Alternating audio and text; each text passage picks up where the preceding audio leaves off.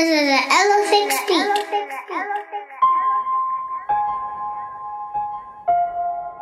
You're talking about finding reality.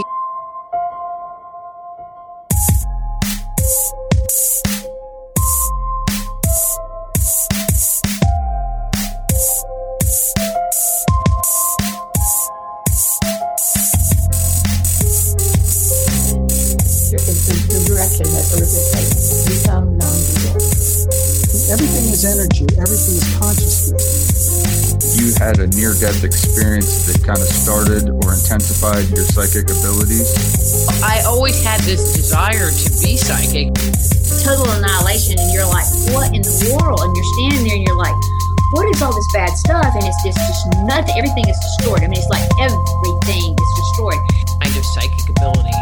I step with my energy body onto an Ashtar command ship. We are reincarnating, as I see it, but we're also having lives between lives. Demons are real because one of the first things that Jesus did was cast demons out.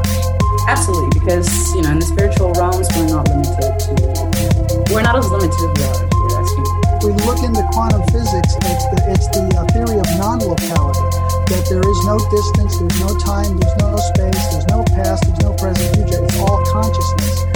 Picture yourself being in a black hole or a void. The bridge of time, as I call it, where you step off and that's when you enter your past life. So as I'm taking her across the bridge already, she's laying in the chair. And I've been able to reunite with that spirit. Her name is Celia. So I guess my soul in that moment needs to detach from my body. The end game is to control people. Because when you keep people scared,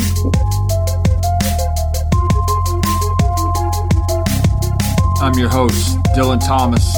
This is In Search of Reality. And now for the disclaimer. The In Search of Reality podcast and its host does not necessarily believe in or claim that our guests' opinions and stories are a representation of our own views. The podcast, however, is dedicated to giving people a right to speak and share their stories. The In Search of Reality podcast and its host may neither agree or disagree with episode content, but does respect the opinions, worldviews, religious ideals, and information that our guests provide. We believe in freedom of speech and a right to an opinion. I would like to introduce an urban narrative researcher from India. Her work centers around how people experience space and modernity in areas of the world through paranormal narratives. I'd like to welcome Azanya Patel to the show. How you doing? Quite good, well as can be. But looking forward to this. So how are things? I know we talked a little bit off air, but how are things as far as what's going on with the virus over there in India right now? Well, we're still struggling. Like I was telling you, we're doing a bit better. I think the numbers seem to be coming down a bit, but it's just a hope and pray situation. We're in the 5th week of lockdown for my city, so I'm hoping things get better, but it's just wait and watch and try to make most of the time. Right. If you would, please explain your research topics, maybe without diving too deep into it just yet. I'd just like for you to maybe give an overall definition to our listeners of what exactly that you're here to talk about. So what I do is I take paranormal narratives that people say they have experienced, or I go to spaces where people say, some sort of hauntings occur or not. And my work specifically does not deal with the fact of the ghost, whether the ghost is there or not. It's more to do with the experience of it and what it can tell us about, the people going through that experience, the space that this sort of haunting is occurring in. So I think as we go on further in this conversation, you'll realize that there are, in India and in Bombay specifically, there are certain sites or certain types of sites where these kind of hauntings or this place is possessed by something. Those sort of narratives come up more frequently than others. So it's just an attempt to tie in and see how the change of the city, how the way people live and all these things impact these stories, and take a more closer look at how people themselves see themselves in relation to their surroundings. So it's basically trying to see space through another lens, and a lens that is usually looked on with a lot of skepticism because, the minute you say ghosts, people are like, oh shit, this is not scientific. Oh my God, you can't justify it. This is not actual academic work. So it's kind of dealing with that and trying to say that, even without trying to debate whether there is a ghost or not, there's a lot these things can tell us, and just trying to tie them into like other theoretical frameworks and understanding my city better is, I think, the simplest way to put it. That's interesting. Very interesting topic. How did you gain interest in kind of what got you started on this research? So like most people, coming from an Anglophone education system in India, my primary exposure to stories and short stories was very Western centric. My initial research work was in fairy tales and, very typical, your Disney's and your Cinderella and Sleeping Beauty and all that sort of stuff. And I presented a paper on that in 2018. And when I went to that conference, I realized that I did not have anything personal to say about these sort of fairy tales because it was not real to the experience of most of the people living around me. That got me started on the trajectory of reading up about Indian folklore. And if all your readers are interested, you can see that there's a wide variety of the kind of stories people tell in India, and they have a lot to do with the systems and the society and the structures that are in place. But another thing I realized, a lacuna or a gap of sorts, was most of these stories and most of the research was being done in relation to rural areas or villages as such. And a lot of times the city was not being seen as a hotspot for these kind of narratives. But having lived in a city all my life, I know that people tell these sort of stories of, witches or like whatever Indian iterations of a zombie might be, or ghosts or jinns. And they happen in the city as well. So that was what sort of got me started in saying like, hey, let me see what people have to say. And I got started on building a library of sorts of urban legends from Bombay. And that got me into looking at specific sites, which got me working on my thesis, which I think I spoke briefly to you about as well, which was how does modernity come into play? Like when things are being changed at such a rapid speed, especially in like, a developing country like India or in like a developing city like Bombay, every area is nearly under construction all the time. So how does that relation of, a haunted house is usually stagnant in our imagination. So when that stagnancy goes away, when something's under continuous change, how do these narratives evolve? Was something that got me really piqued, and I think I'm still working with that and trying to come up with different ways of exploring it. So can you touch on some of the paranormal narratives and what have you found in your research? So definitely, I think one of the things that happens here is that we have a certain sort of typology, It's not a very simple, ghost, angel, demon sort of thing that you come across in most Western media that I have consumed so far, or like aliens. It has a very specific kind of typology. So you have your chudels, which is witches. But these are women who have died a traumatic death or have been, victims of violence who have come back to avenge themselves.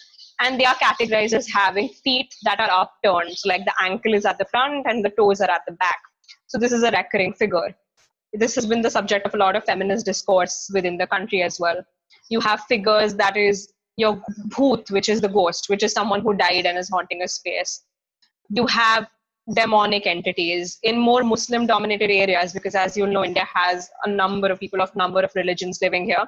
So in Muslim dominated areas or in places where there is more of an Islamic influence, you have figures of the jinn or the jinnat, which is fire folk that are created out of fire. And these are good or evil. And if they're evil, they tend to haunt the place, and it's a sort of more of an aggressive sort of presence.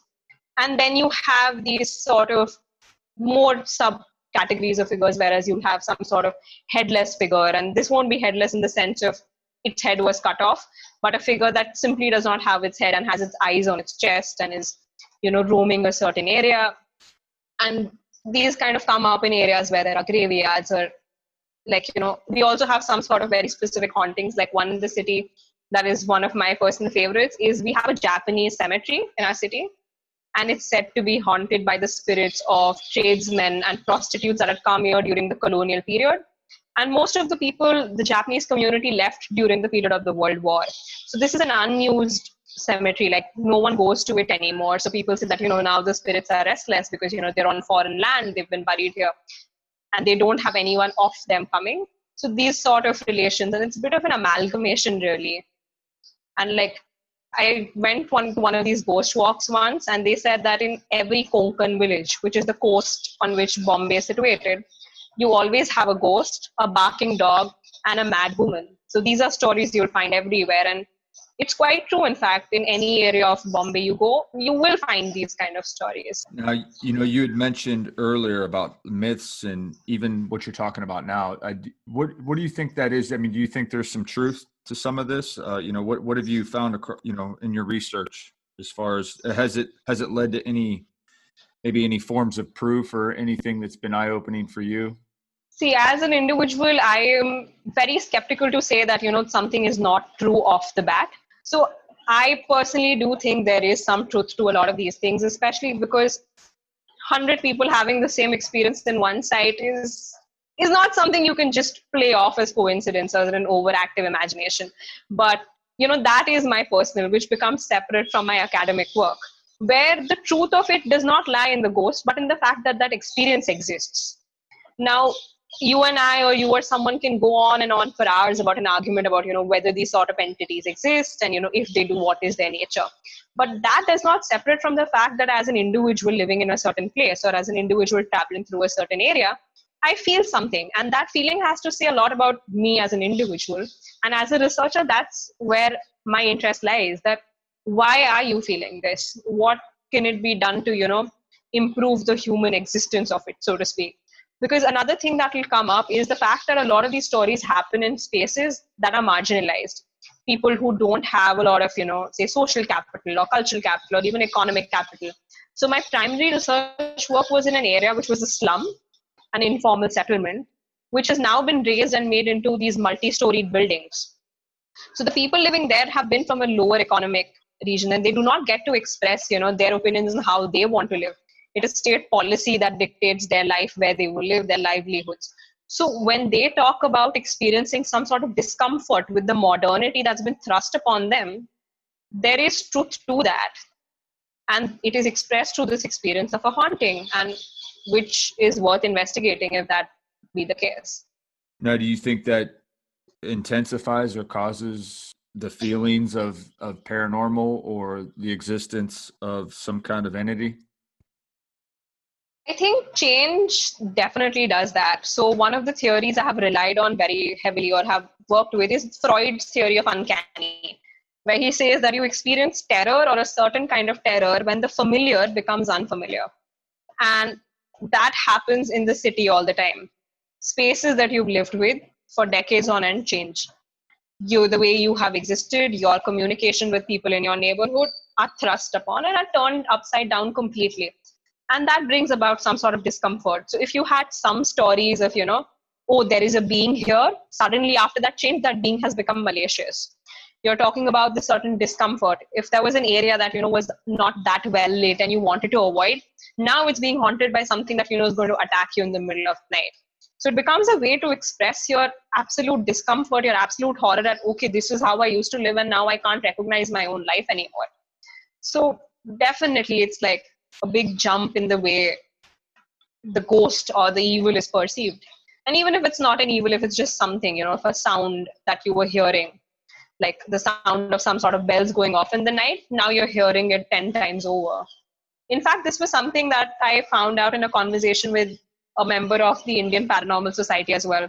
So with my work, I do keep on going into conversations with these people who conduct full-fledged, ghost hunting expeditions and that sort of business.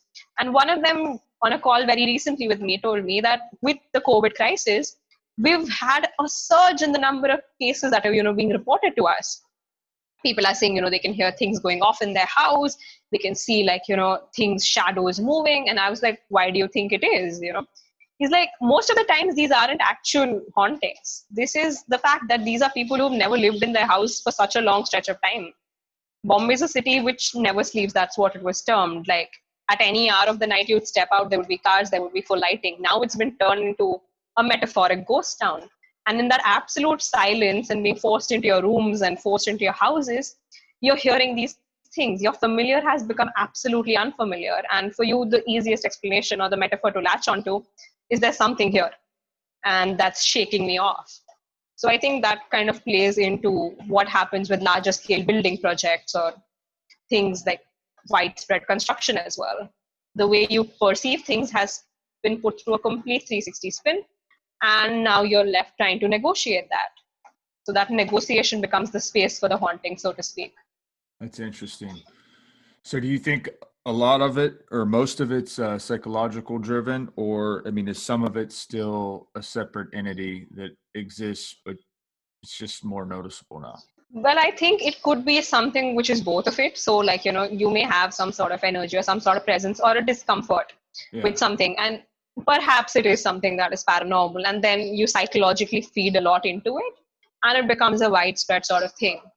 Like an urban legend maybe starts from, one person experiencing some sort of discomfort, gets widened, broadcasted, and, has like elements of a narrative added to it. Yeah. So then it is like, sort of a dialogue between what is real or what may be real and what you are feeding into it. And again, not to say that your experience of it isn't real. Right. That's interesting. And that kind of, I mean, I guess it depends on how you view what reality is too, right? Because if you view reality as just a creation of consciousness, and if you're feeding into them fears and those things that you're hearing, you perhaps even helping it to manifest or become even stronger than it is, if that's how you view reality. Definitely. I think, that's what's very intriguing about this podcast itself, right? It's in search of reality. It does not have a set that, hey, this is the truth and we're going to feed into it. For me, it is simply about the fact that what is real is what is an experience, that you cannot separate the human from whatever your structures are. Like, a lot of theorization has gone into cities as, these sort of amalgamations of industrialization and modernization and disenchantment and, people living very mechanical, robotic lives. But that does not take into account of the fact that these are very human experiences. People are seeing it, people are living through it, which is also something I think separates the Western experience and theorization and the Indian experience of it, which is also something I touch upon with my work. Because in the West, you've had this period of industrialization and you've had disenchantment, like people have, stopped their belief in all of that. And then there has been a period of re-enchantment where you have these things of like, the Ouija board coming in or, aliens and UFOs. In India, we don't have that sort of, lurch where it's gone from, there was industrialization, definitely, but that did not cause a complete breakaway with, our enchanted selves or the way we perceive society. Those stories have gone on. They did not have a period of stopping and then coming back. They've just evolved through that. No, I was like, which is why, while there are more of these, sort of ways in the West where you're trying to figure out if it's a paranormal haunting or not with like tools and equipment, that's a particularly modern way of looking at a haunting, that, we will try to access it with machinery. In my experience of it, and with like speaking to people who say that, this place is haunted, for them, it's a very organic sort of self. They don't need someone to come in and test their house for them. They're okay with believing that there's a ghost and they're okay with coexisting with it completely. That's a very valid point. I never really looked at it that way, and in a lot of ways, you're trying to test something that's spiritual or organic with machinery doesn't quite seem as accurate as it would be if you were just trying to, get a feeling or a sense of it, your true self, if that makes any sense. I think it has a lot to do with the kind of things we're comfortable with and uncomfortable with, right? So if you look at what a ghost is in its very metaphoric sense, it's when your past has come into being in the present. It's a presence that is cutting across time and space. And that makes people extremely uncomfortable. That is something that, you can't wrap your head around scientifically, or you can't wrap your head around academically. But there are other kinds of cutting across time and space we're fairly comfortable with. Like, look at this Zoom call, right? You're sitting somewhere where it's the peak of morning. I'm sitting here as the sun is setting, and we're practically floating heads in each other's rooms. Right. And that we're completely okay with. So, there's a sort of disjuncture, which what's worth and what's machinery accessible to us. So let me ask you a question then, based on your research and what you're mentioning. I get what you're saying about the difference between the East and the West.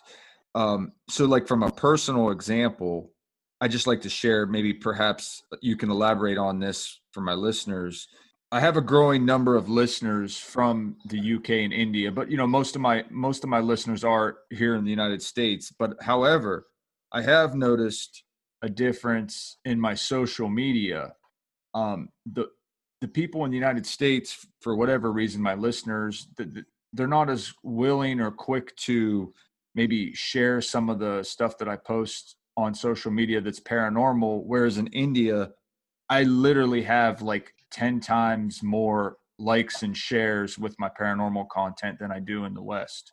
Can you elaborate on that for us? I'd say two things. A, we're a primarily oral culture. Like most of the mythology or most of the stuff that we speak comes from word of mouth. So storytelling is a very active part of life, and it's not something that's distinct from any other everyday activity. Like you go around a dinner table, people will talk about experiences, they will talk about their own experiences, they will talk about their neighbor's experience. Everyone has a story to share. Secondly, there's not a lot of stigma attached to this idea of paranormality, because again, as children, we've grown up listening to stories of, someone being haunted, someone having some sort of, experience in their house, someone being blessed by some sort of deity. So that sort of business is not, it's not if my friends are not going to look down upon me for sharing, posts about, a ghost hunting expedition. It's not going to be some sort of, you're lesser or, your intellect is not functioning at the same level. In fact, we consider it a very legitimate form of everyday knowledge. And that probably sets, the distinction apart. Also, we really enjoy this sort of storytelling. It's like the first thing you go to in the middle of, a family dinner that's gone dry. You're like, did you hear about so-and-so getting haunted? So that sort of is probably what plays into the fact that a lot of listeners would be more than willing to share it when they're sitting from India. You mentioned the difference being part of it being the modernization of the Western world. Do you think there's other maybe differences, maybe like religious or other reasons why the West isn't as open to a lot of this stuff that we're talking about? So, of course, modernization and the way it occurred plays a huge role in this, right? Because, when you look at the West, modernization has also been tied down to the idea of, Protestantism being more open to it or something of that sort. And this is not to say India is not modern. That is something I will fight to, Right. The zenith point, just because it does not function in the same way you imagine, the first world white European or American country of modernity to function does not mean it's not modern. It has all of its trade, it has its industries, it has its economic systems. Right. It functions differently, A, because of religious reasons. It isn't very hegemonic in the way religion functions. So the primary religion in India is Hinduism, which in itself has multiple sects, has multiple castes, has multiple deities, and the way it's practiced. It also has, like in India, you also have a strong Muslim population, and there is a lot of cross-influencing between these two. So that also puts away your idea of, how the Christian ghost is not really a thing. It's heaven, hell, or, you have demonic presences. Here we're more open to the ideas of reincarnation, of, spirit being stuck, it needing to fulfill its life's path before fading away. So definitely that sort of thing feeds into the way we perceive our stories, and we're open about it. In fact, Weber talks about how modernization in the Western way can't take place in India simply because of the fact that we have a belief in reincarnation and karma. So that sort of difference definitely plays into our openness and our willingness. Also, like, a lot of people are more open about their religious beliefs and are open about the fact that they're practicing so-and-so faith. So, while atheism definitely is on the rise and is also, that sort of thing is coming in, it is a interplay between your societal structures and your religious structures and such. And also the fact that a lot of population is still in these rural regions and rural areas. And people from urban cities also have very strong ties to their rural centers. So stories sort of travel through and forth, and you are sort of indoctrinated would be a strong word to use here, but I'm not sure what would be. From childhood itself, you're left open to these sort of exposures and these sort of narratives. Mm-hmm. Mm-hmm. It's just something that's kind of been with you since people can remember, right? How are you gaining this knowledge? Like what are some of the things that you're looking at and you're comparing to? Like, what kind of things are you using to help you with this research? It's largely, again, listening to people. I try to reach out to as many people as I can. And they sort of snowball me into other people. Like I mentioned to you earlier that, everyone knows someone who's had some sort of experience. So I'll speak to one person, they'll put me through another person, and it sort of kind of snowballs into getting me a lot of stories from different places, sometimes multiple stories about the same place. So I listen to them. I keep my eye out for things that are happening on social media because, before the lockdown, there was a sort of surge in, ghost walks and heritage walks in the city. So I'd keep my ear on the ground for those and, try to meet people who are conducting these and people who are going to them, because a lot of people have different reasons for wanting to associate themselves with that. Again, a nice, healthy relationship with people from the Indian Paranormal Society helps. Because, I'm pretty open about the fact that, hey, listen, I'm not a paranormal researcher. Like, I'm not doing the same thing as you are, but what your work is doing can help me with mine. And maybe at some point, mine can feed into yours. So it's that sort of reciprocal relationship helps. So it's just about keeping your ear to the ground. And after that, it's transcribing, listening to the same thing over and over again, trying to figure out, where there's that little pattern or where's that theme that's recurring with a certain space. So it's a bit of this and that.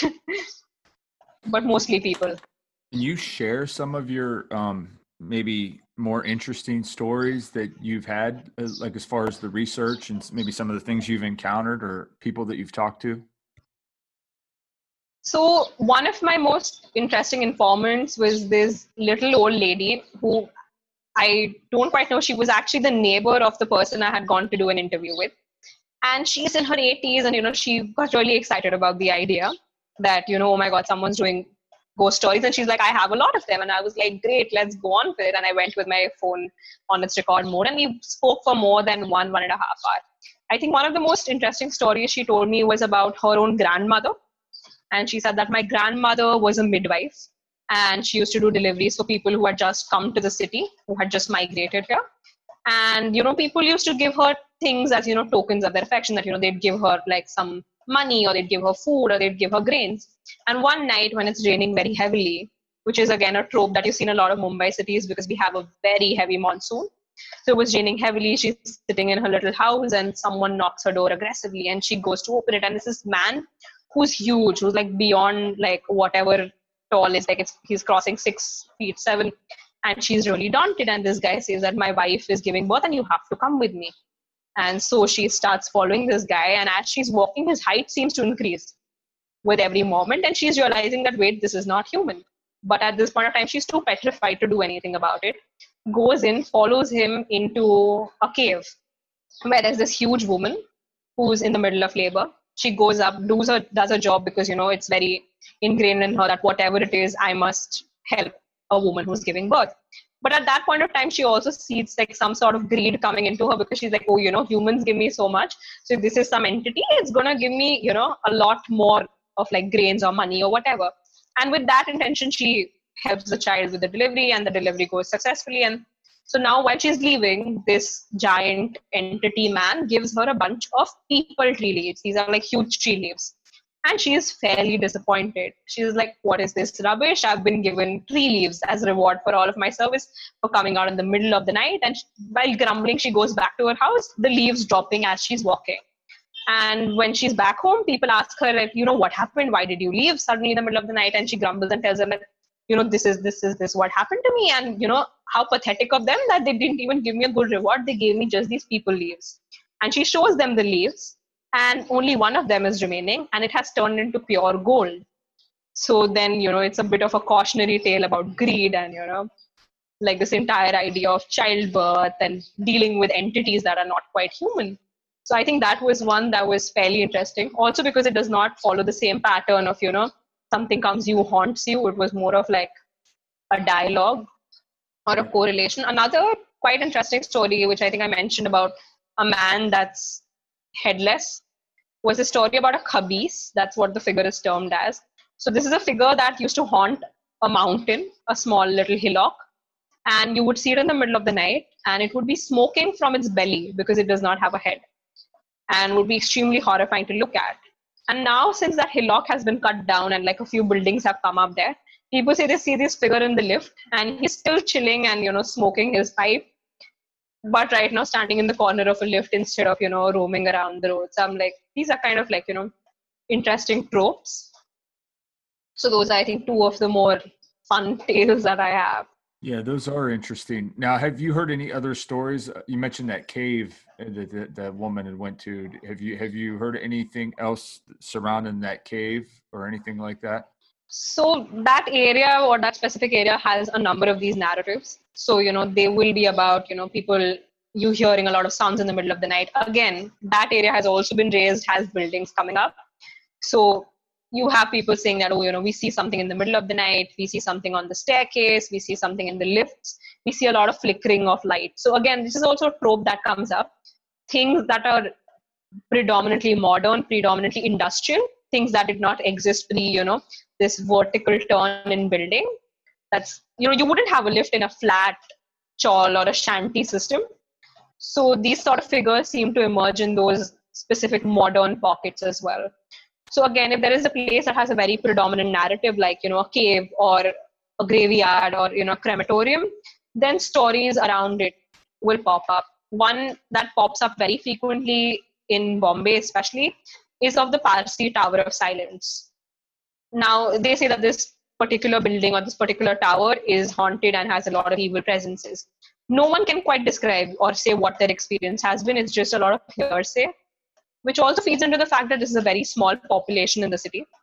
And their way of giving final rites to their departed ones is extremely different from the others. It's not a burial or it's not, burning.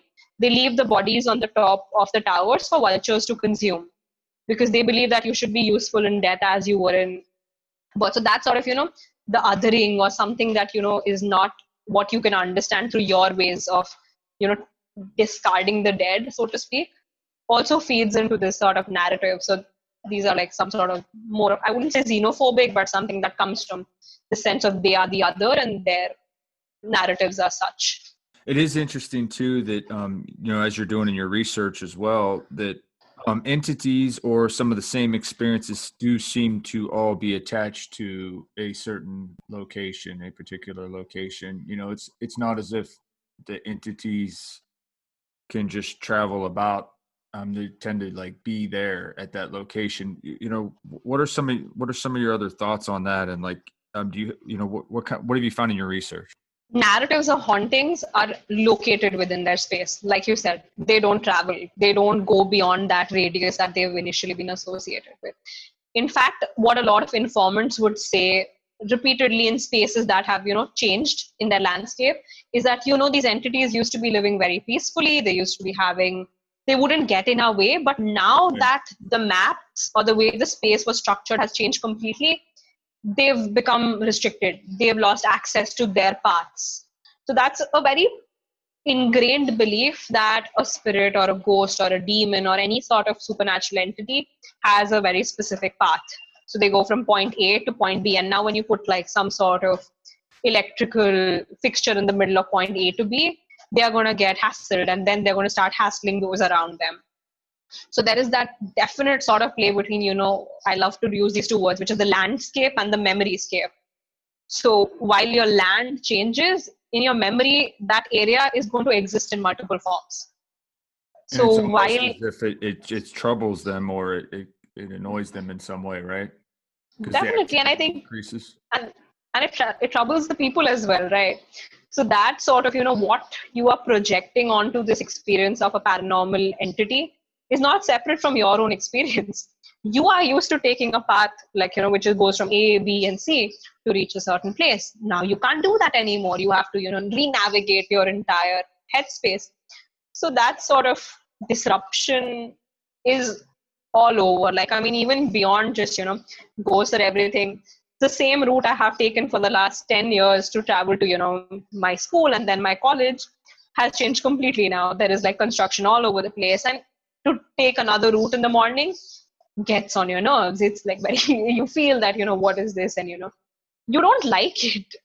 And while you do adapt to it, certainly in smaller constricted spaces, it becomes this sort of behavior that, we have disrupted something that should not have been disrupted.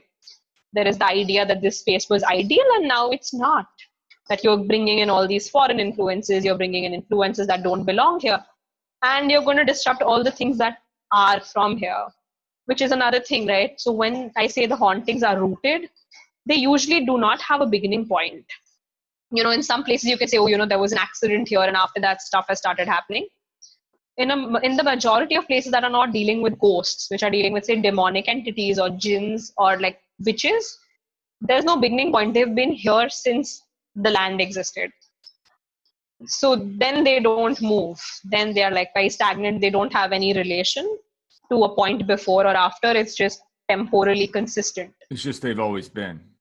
They've always been, like, maybe before the people, maybe with the people. Mm-hmm. There is no breakaway. Do you have any personal experiences with jinn or with types of ghosts or entities?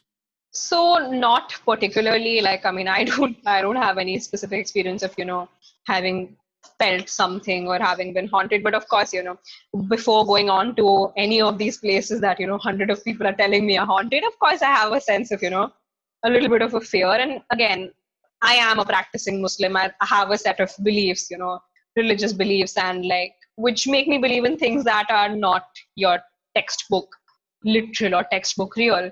So of course I do my own prayers. I have my own rituals before I step onto these places.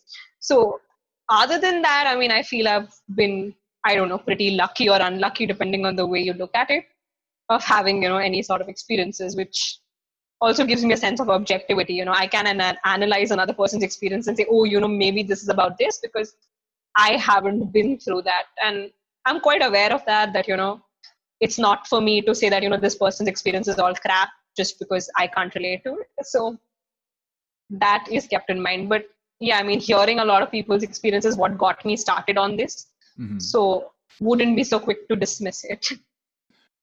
What drives that in you? I mean, what is it? Do you feel like it's a calling, or it's just something that you want to learn and try to understand better? Or is this something that, are you going to try to do this as maybe a career path in the future?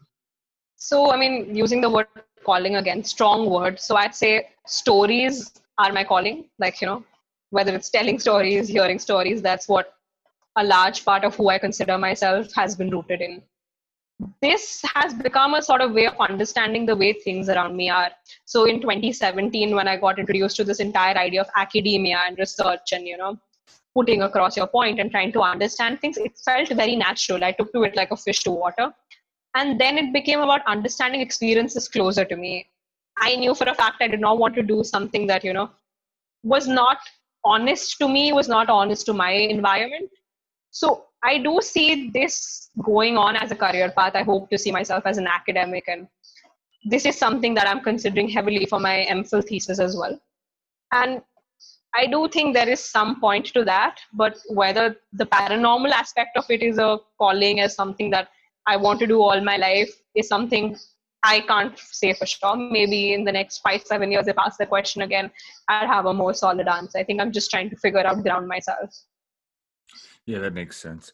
Is there any other things that you'd like to share as far as your research is concerned with our listeners? I'd say there's lots coming from me more. So, if you'd keep an eye out. And again, as usual, I'd always encourage people that, while you are looking at narratives in your own area or in your own region, you're likely to find parallels in other places. And that sort of helps you bridge the fact. I think I was listening to one of your podcasts some days ago, and one of the individuals said that, the fact that there are parallels to myths across the world couldn't be a coincidence. And that's true. If you think there is a story that's in your area, there are more. And I think looking to a broader world and looking beyond one's own confines helps you find those experiences. So I'd say, look out for work from different kinds of researchers, look out for work from different kinds of individuals, and, don't shut yourself down to saying that, this is not what I agree with, so I'm not going to look at it, because that just gives you a narrower view. You never know where you're going to learn from, and you never know where you're going to find your definition of reality from. So I'd say just being more open. Do you have any recommendations for our audience as far as researching some other researchers they can read on, or anything like that? I'd say if you're looking at things specifically Indian and South Asian, A.K. Ramanujan, he is one of our most premier folklorists. Again, there's like going again to UK, you have Sondra Hosner, who works beautifully with anthropologies of these sort of events. And you have Dr. Steve Pyle, who also works with cities and paranormality. So there are authors out there and they're doing wonderful work. And I'd say that, there's a lot more than we can grasp in, our own short periods of work, but definitely worth looking at. So I think these three I would recommend. Where can we find your work and the things that you're doing right now? So I primarily share my work on my Instagram, which is also snippets. So that's @Azania_Patel. So AZANIA_PATEL. So I'm pretty active on social media, so you can follow me up there. I don't quite have a website or anything yet. So whatever comes through, all my work is linked there. And I do have a few articles here and there, which you can find through that Instagram page. It can be a sort of a gateway into all the stuff I do and hopefully will do. Hey, wonderful, wonderful stuff. Thanks for coming on the show, Azania. Thank you. Thanks for having me. That's it for the show, Reality Searchers. I hope you enjoyed. I now leave you with a quote. Every soul will taste death. Then unto us will you be returned. That's from the Quran 29:57.